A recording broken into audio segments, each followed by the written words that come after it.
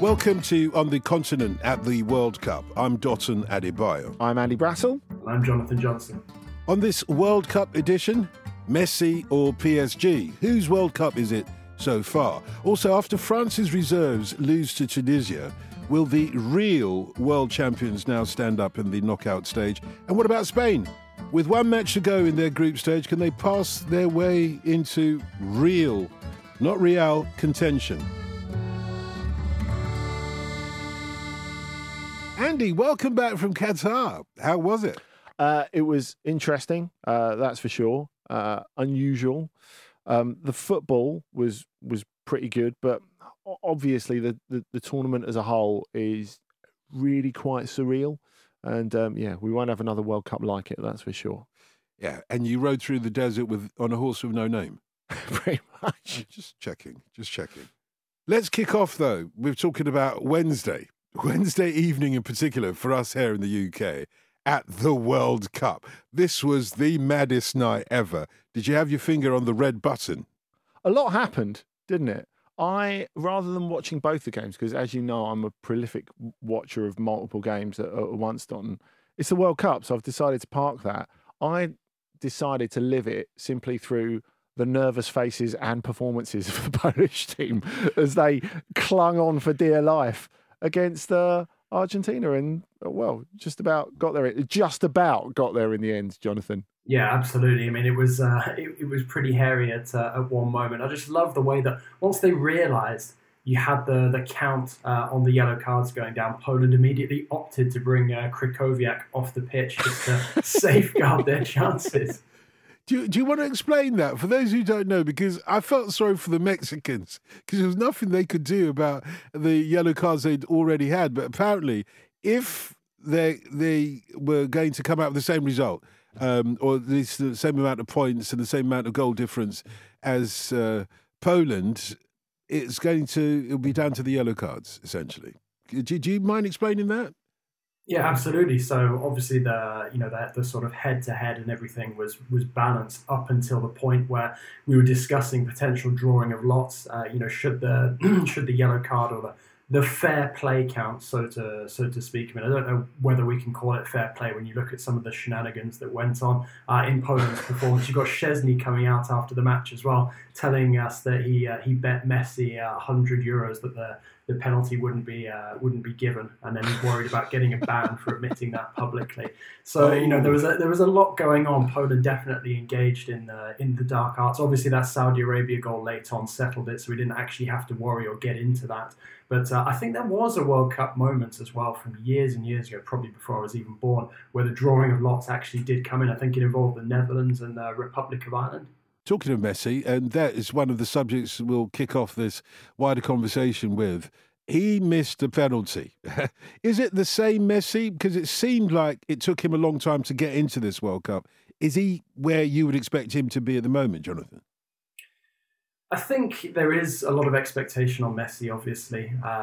It's been very clear since the beginning of the season with PSG, he came back a week early for pre-season training, that Messi's first half of the season, Neymar's as well, to be fair, has been built around participation in the World Cup. And Messi is, an absolutely different quality player to the one that we saw in his first season with PSG. Back close to being something of the Messi of old. And obviously he hasn't shown that from the penalty spot so far. But otherwise, he does look a lot sharper than we've seen from him in recent years. His final season with Barcelona wasn't the best. The occasional flash of brilliance, but nothing sort of sustained, not nearly close to his former self. And then a pretty disappointing start with PSG, but then suddenly exploded to life and has been one of the most productive and consistent performers in that star-studded PSG side. So it's not a surprise to see him featuring in a key way for Argentina so far this World Cup. But I am surprised he opted to put himself up for the penalty once again, having missed the one in the first one. Yeah, we always welcome your contributions to On the Continent. So a reminder that you can tweet us at Football Ramble, at Dotun Adebayo, at Andy Brassel, and at John_Le Gossip. Especially during this World Cup period, as this from Colin. I think this is the essential question, Andy. Colin tweets us asking, is Messi worse at taking penalties than Ronaldo is at taking free kicks? I see what you're getting at, Colin, but clearly not.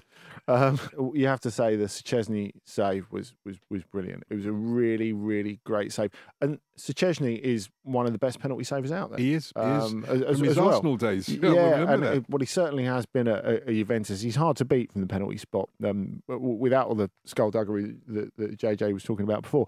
I think the interesting thing with Messi, and I think you take that out of it, even prime Messi is a relatively prolific misser of penalties.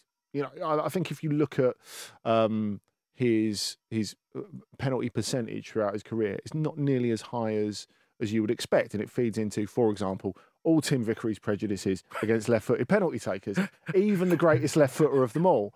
But I have to say, I think there are two sides to Messi's growing form in this tournament. In the last two games, and I thought especially last night against Poland, he was brilliant. He was. You know, we can't be saying peak Messi because that is big language to be throwing around. But he feels more than useful Messi, essential to what Argentina are trying to do Messi. And I think there are two angles to it. Firstly, going into what Jonathan was saying, having had a thorough pre-season, and what we're seeing with Cristiano Ronaldo at the moment, who had a very truncated pre-season, you cannot, even if you're the best player or near the best player in the world, you cannot survive without that. Particularly when you're going into your late 30s. It just won't do. And we saw that in the first half of last season with Leo Messi.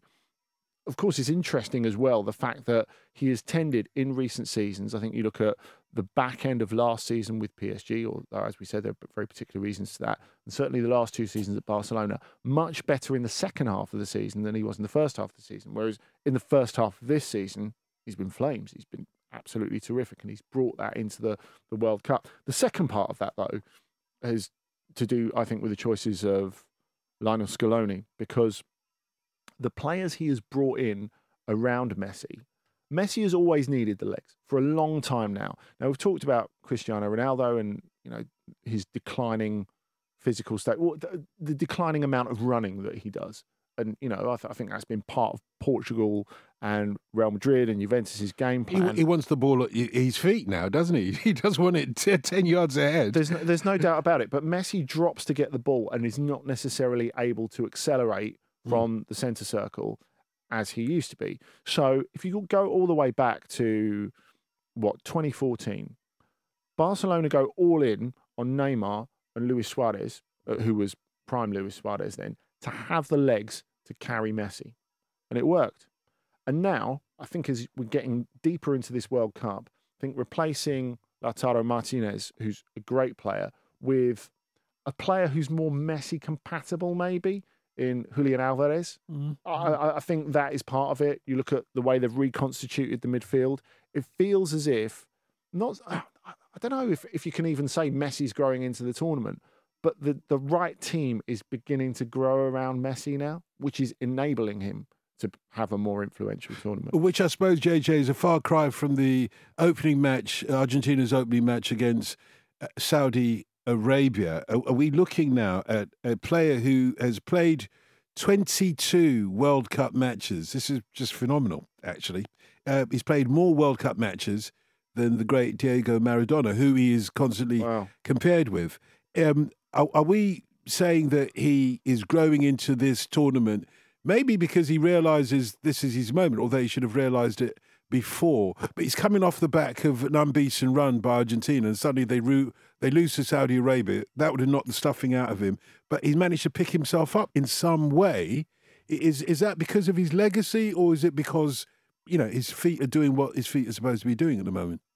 I think there's a lot to be said about the mental focus that some teams like Argentina and Brazil have brought into this World Cup. You can see that they are absolutely, believing in their chances to go all the way and win. I mean, I think as well, a lot of it is this kind of narrative that Messi himself has fed in the build-up to the World Cup, where he's been, talking this up as his last World Cup. I know that in one of his final interviews just before the tournament got underway, he did leave the door slightly ajar for potentially an appearance in 2026. But most part of what he's been saying has been, suggesting that this will be his final World Cup, and that I think has aided, sort of his motivation, but also Argentina's collective motivation as well to help him get there. I think as well, Messi has finally embraced, the fact that this Argentina team, in order to succeed, in order for him to win the World Cup title that he craves, it has to function as a collective. It can't just be built up to serve him.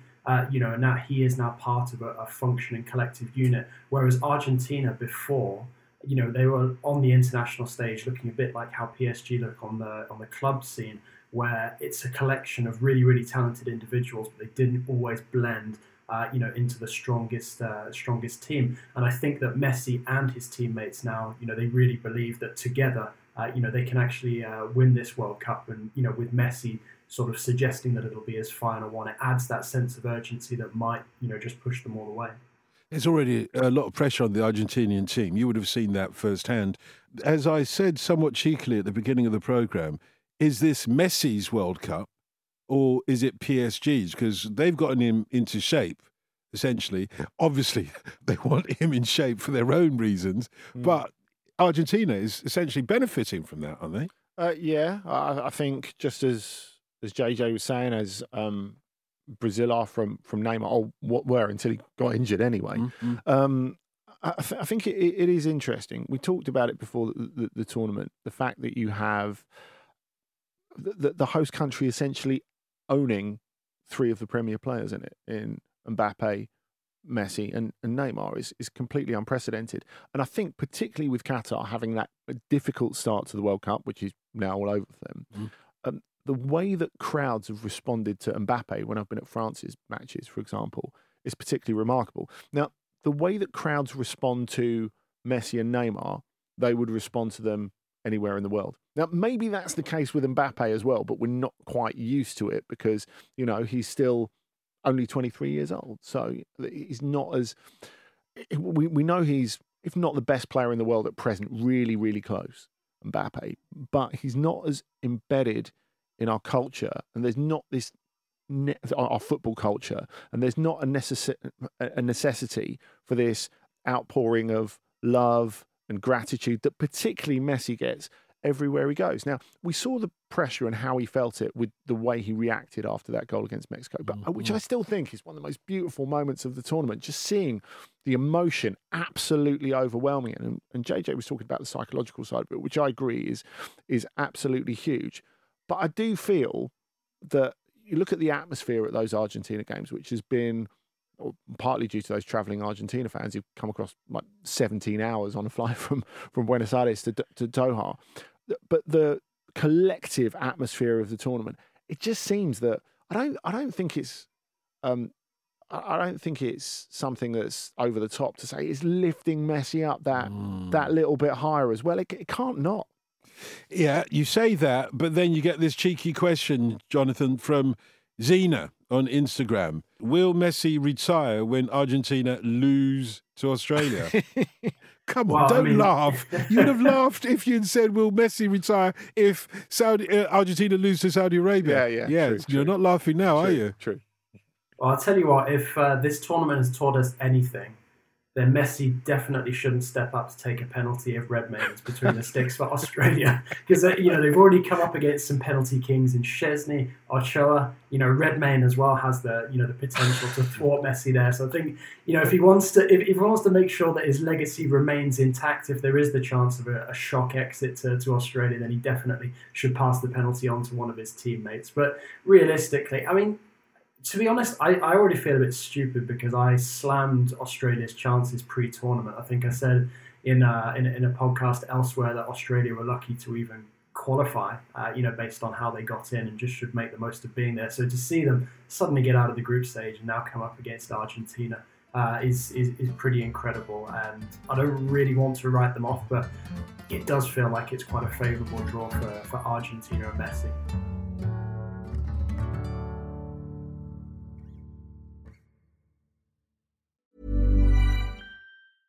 Hey, I'm Ryan Reynolds. Recently, I asked Mint Mobile's legal team if big wireless companies are allowed to raise prices due to inflation. They said yes. And then when I asked if raising prices technically violates those onerous 2-year contracts, they said, "What the f*** are you talking about, you insane Hollywood ass?"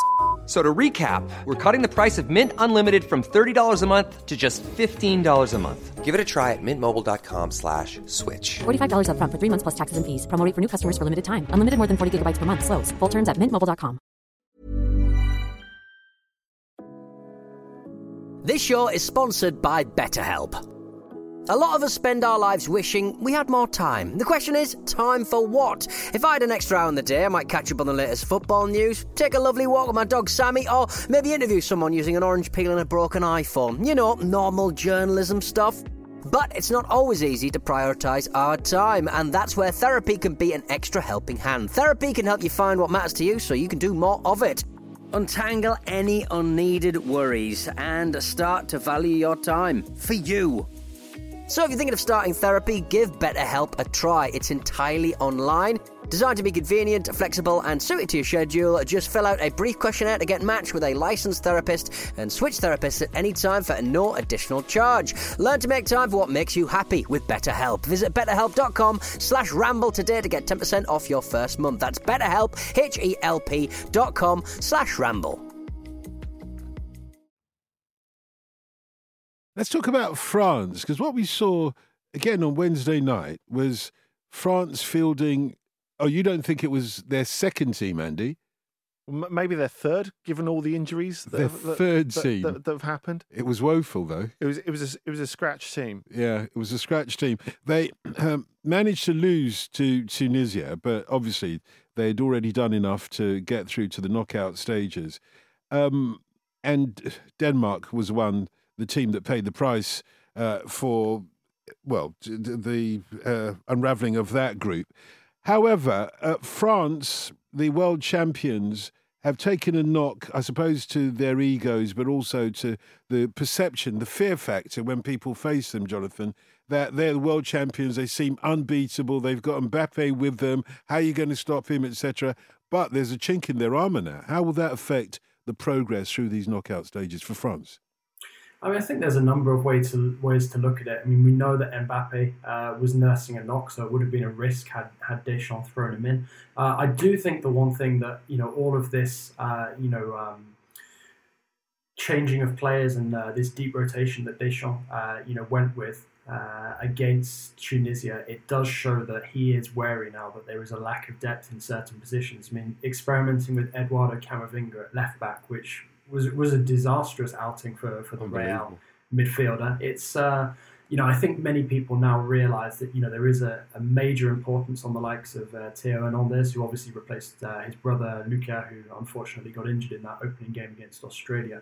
So I don't think there's necessarily going to be too many people thinking that France's confidence will have been knocked by this result, in the fact that many of the players who have started, the key performers, weren't really involved, certainly weren't involved from the start of that game. But, there is a feeling that, France's chance of going all the way is perhaps only as good as their starting 11. There doesn't seem to be sort of that same collective strength that they had in 2018 for sure.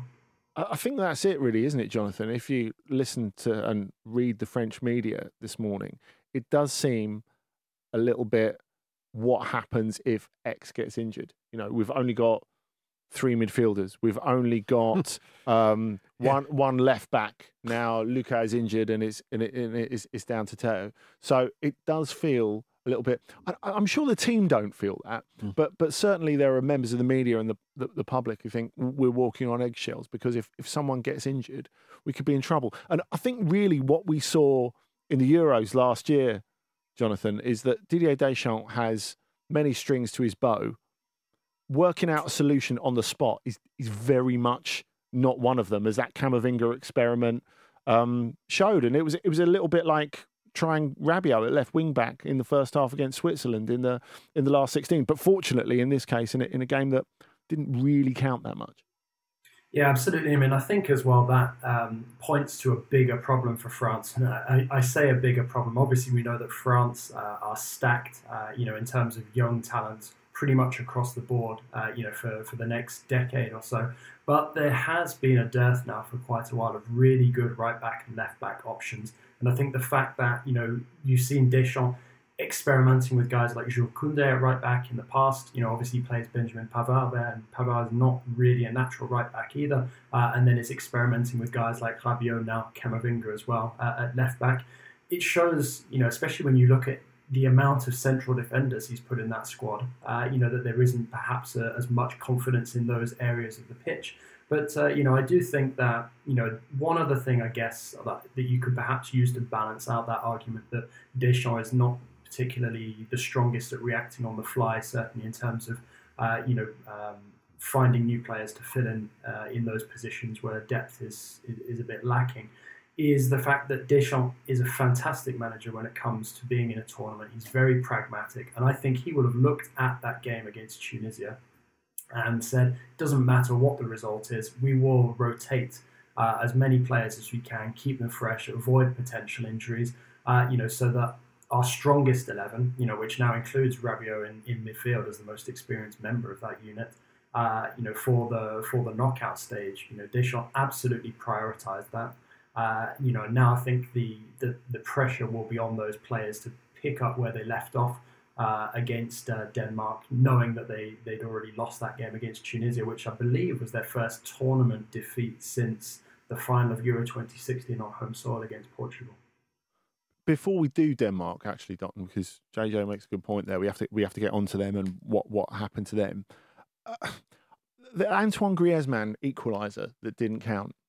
Have you seen that the French FA have made a representation to FIFA to complain about that? It's a hard one, though, isn't it? It's a hard one because it's pass and move. He's waiting for the cross and he's moving. But the problem is, it's not that. The reason they've complained is because Tunisia took the kickoff and then they went to VAR, which is completely against the rules. So even if the goal itself is absolutely debatable. Can I jump in and add some context to this? Because the funniest thing about all of this is the majority of French viewers didn't know any of this was happening because TF1, the domestic they went to an advert. Go on, sorry. Free to air had cut to an advert just as the referee was doing the VAR check, so nobody actually knew, whether the goal had been cancelled or not. So a bunch of people went off into the night, go out for drinks, go out for dinner, assuming that France had tied it and remained unbeaten in the World Cup, and then probably came home to find out that the goal had actually been chalked up. They haven't got home yet. They're still out there. I'm sure there's plenty out. Look, I don't want to get stuck into match officials. I never want to get stuck into match officials. It's a really hard job. But I think with that, and actually with the Bruno Fernandes penalty for Portugal against Uruguay, where Jose Jimenez got penalised for that handball in the most obvious example of a handball that's not a penalisable handball. If the match officials don't know the rules, I think we're in trouble. That's a real concern. Like, I understand that there are a load of decisions that are subjective, etc., etc.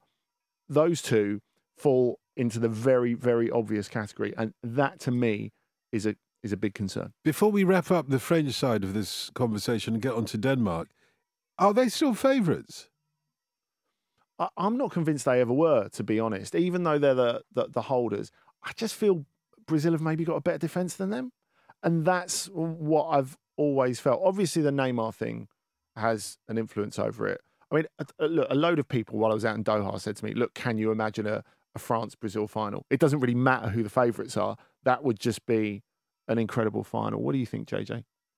Yeah, I think it would be an incredible final. I'm not sure that PSG would be delighted with that outcome, given that it would be Neymar and Mbappe going up against each other for the biggest prize in football. But I guess we'll cross that bridge when we come to it. I mean, in terms of a spectacle, it would be fantastic. But I totally agree with you. I don't think that many people really, truly considered France to be favourites coming into this one. Too much has changed since 2018. France's form hasn't been particularly convincing. Obviously they were dumped out unexpectedly of the Euros as well at the hands of Switzerland. And their qualification campaign, still had, it was littered with a bunch of blotchy performances as well. It's been a while since we were really, truly convinced by France, and I think that's why so many people were impressed. with the way that they've performed since conceding that opening goal against Australia and then through the game against Denmark. But as we saw, with that loss to Tunisia, that confidence, that chemistry, that momentum is very, very fragile. And for that reason alone, I think that France are not amongst the favourites. I certainly think that Brazil and Argentina certainly seem to have built themselves up more to win this mentally coming into the tournament than France. Yeah, we've alluded to this already. Incredible to see Australia through to the knockout stages for the first time since 2006 and just the second time in their history. And the scenes down under, I do know about this because I was talking to a colleague who was in Sydney yesterday. The scenes down under have been mad. They've reflected the fact that this is history. But their progress, of course, came at the expense of Denmark. Which one of us had Denmark as their dark horse, Andy? I think it's all down to sealed predictions, so you'll never know. Well, you will know. You will know in a couple of weeks. It was me. Yeah, well, there you go. I finished Turkey last year, and I finished Denmark this year, which is possibly an even better effort. That is a record, actually. Thank you very much. Oh, you won't know what I've got on my sleeve for the Euros. Wait till 2024. Not England, for goodness sake. But whatever happened to Denmark then? Because this tournament unravelled to show them at perhaps their actual level. Well, I guess that's the question, because I think when projecting forward and looking at how good Denmark were before the start of the tournament, it was clear the back part of the team, going up to the midfield, is great, that they didn't have a world-class striker. I don't think it was reasonable to imagine it would affect them quite as much as it did. And Christian Eriksen said to me when I was speaking to him after the game against France, our big problem is we can't score. And, well, I mean, that actually turned out to be the case against Australia. You know, it was easier for Australia than it should have been. Obviously, Andreas Cornelius missed one big one. They started with Martin Brathwaite, which I think was the right pick from Kasper Hjulmand. But, you know, they don't have an extraordinary amount of options up front, which is a huge issue. Another thing I think for them, and I asked both Eriksen and Joachim Andersen about this at various points in the tournament. I said to them, well, if you go back to the start of the Euros, speak to some Danish players beforehand, there was a genuine belief that they could do something, a quiet confidence that they could do something. But the difference is, no one else believed. The difference is this time, other people believed. Lots of people had Denmark as their dark horses, more than Turkey, I might point out. And I think that creates a different pressure. Now, both of them, when I asked that question, absolutely dodged it. They didn't really want to talk about it. But I think, you know, JJ was talking about the psychological side before. I think the pressure they put on themselves was evident from that very, very first game against Tunisia. Jonathan? Yeah, and I think as well that Tunisia game really took them by surprise because, with all due respect to the Tunisians, I think many people were looking at them as potentially being the third or fourth team in the group. So for them to then go and hold, Denmark was a big shock. But I do agree with Andy. Unfortunately, I would say great minds think alike because I went for Denmark as my dark horses this time and Turkey last time. So, that obviously didn't work out for either of us. Yeah. But I do agree about Denmark in terms of their dearth of attacking talent. And I think it's really frustrating as well because obviously there was a lot of expectation that Dolberg, would perhaps become one of the next big things, in terms of attacking talent. And he's never quite, added that consistency to his game that, his club teams and his national team really require. But, I think as well, you can't underestimate the absence of Simon Kjaer as well, normally the captain who had injury problems in this tournament, having his experience on the pitch. I'm not saying that would have solved things going forward, but, there were certain key moments where, it just, things didn't fall right for Denmark. I mean, think back to the game against France. If Hugo Lloris doesn't make an absolutely world-class save, perhaps Denmark go 2-1 up and actually win that game, and then they're still in the World Cup. So there were some sort of sliding door moments, for Denmark in this competition. But that lack of firepower up front, does seem like it's perhaps going to cost them an opportunity to really make an impact at one of these international tournaments in the future. Yeah, USA was my dark horse. So much for brilliant minds, eh?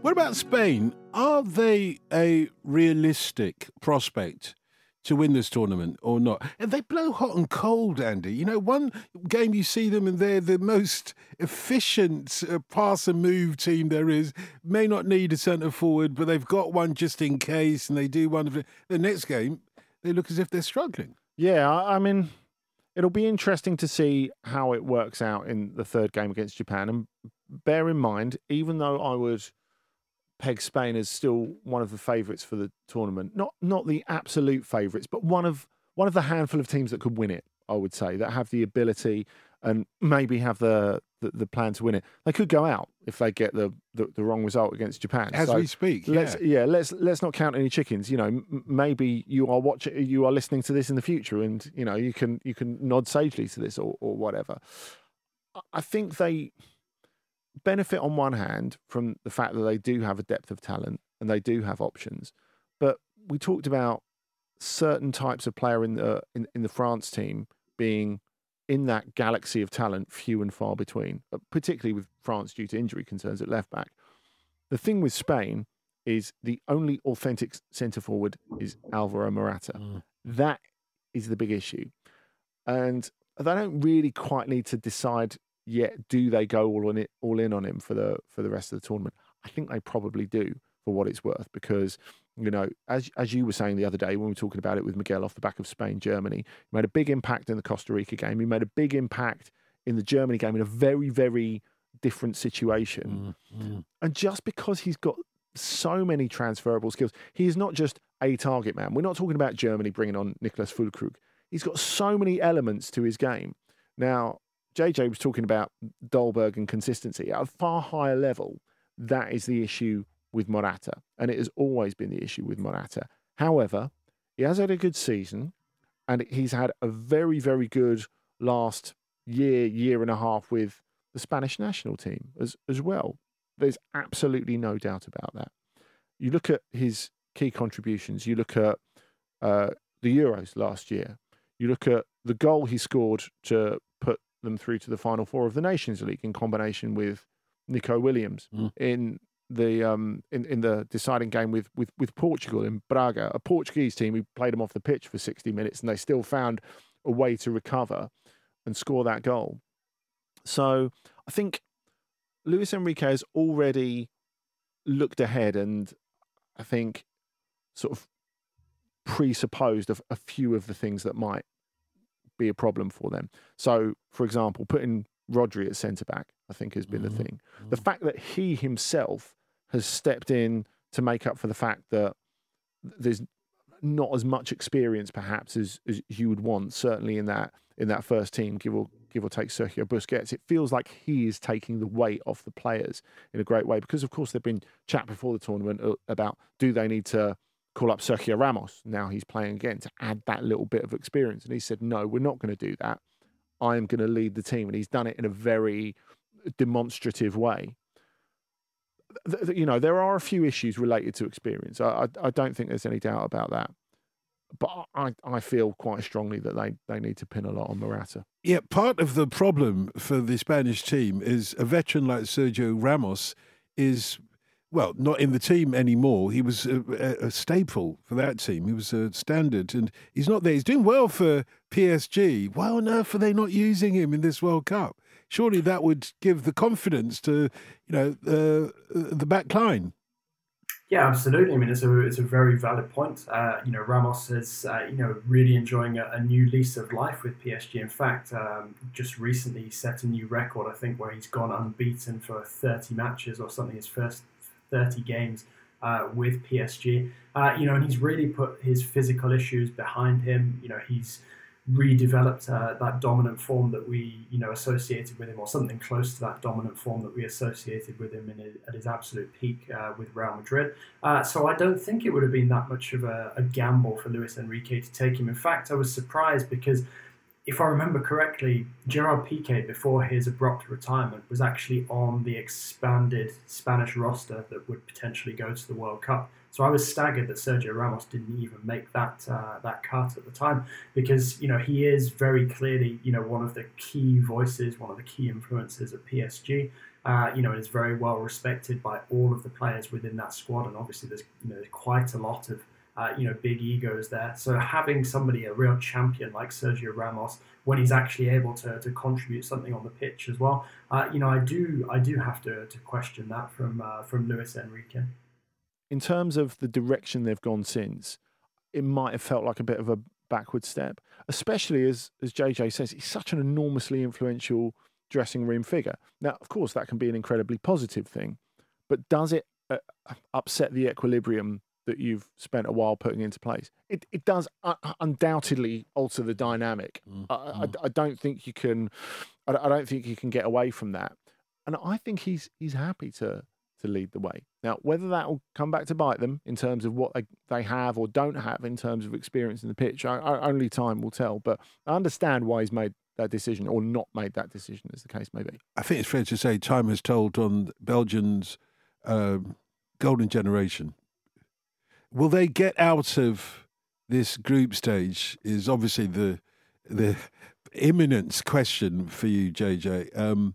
And also, what will their legacy be, essentially? Because they're struggling at the moment, aren't they? I saw an interesting quote the other day from Roberto Martinez. He was asked about Belgium's legacy, and he said, you don't need to win a tournament to leave a strong legacy. I mean, I think when you've got a generation of players as talented as Belgium's, when you've been talked up as potential winners of titles and, you fall short, and the best that they can sort of hold up is a third place finish at the 2018 World Cup. I do think that you need to leave some sort of, tangible legacy.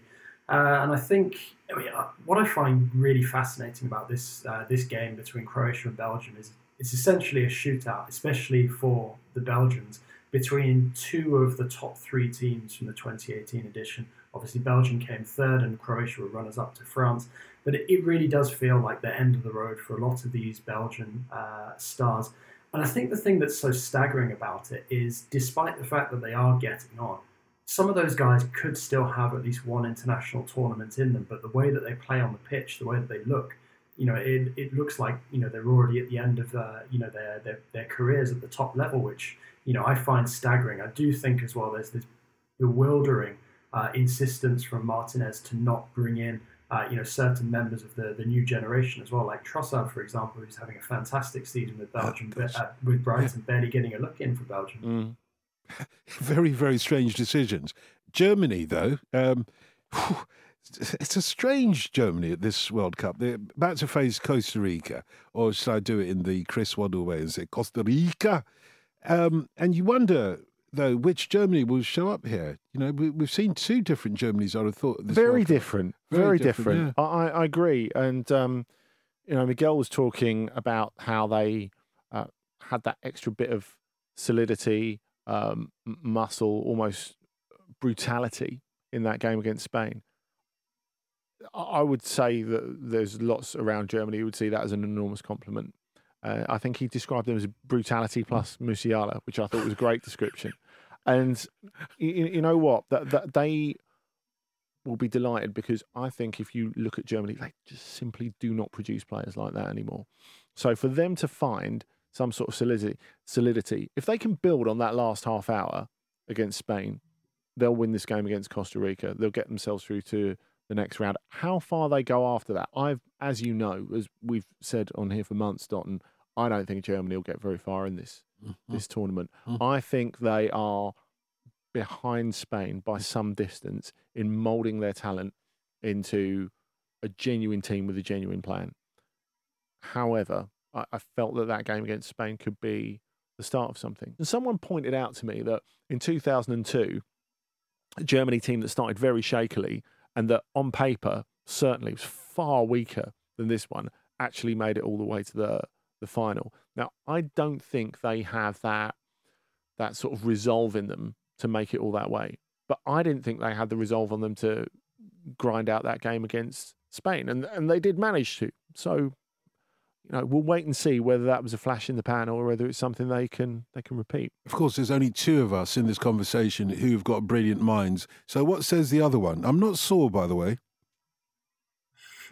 No, it's I think as well with Germany, what I'm curious to see now is whether moving forward Hansi Flick almost reinvents the wheel a little bit, because we haven't seen Germany play with a target man for a long, long time now.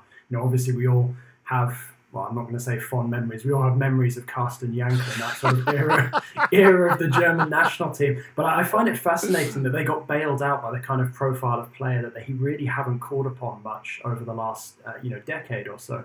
So now I do think that there is a lot of young talent in the German ranks, sort of waiting to explode. And obviously Musiala, could be a key player for them for years to come.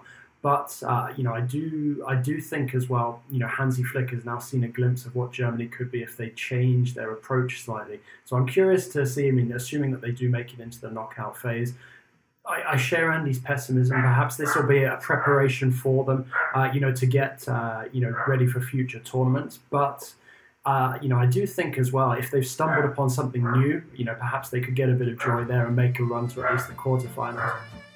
It sounds like Jonathan agrees that Germany have lost their bark a little. Well, I was going to say, you ain't nothing but a hound dog.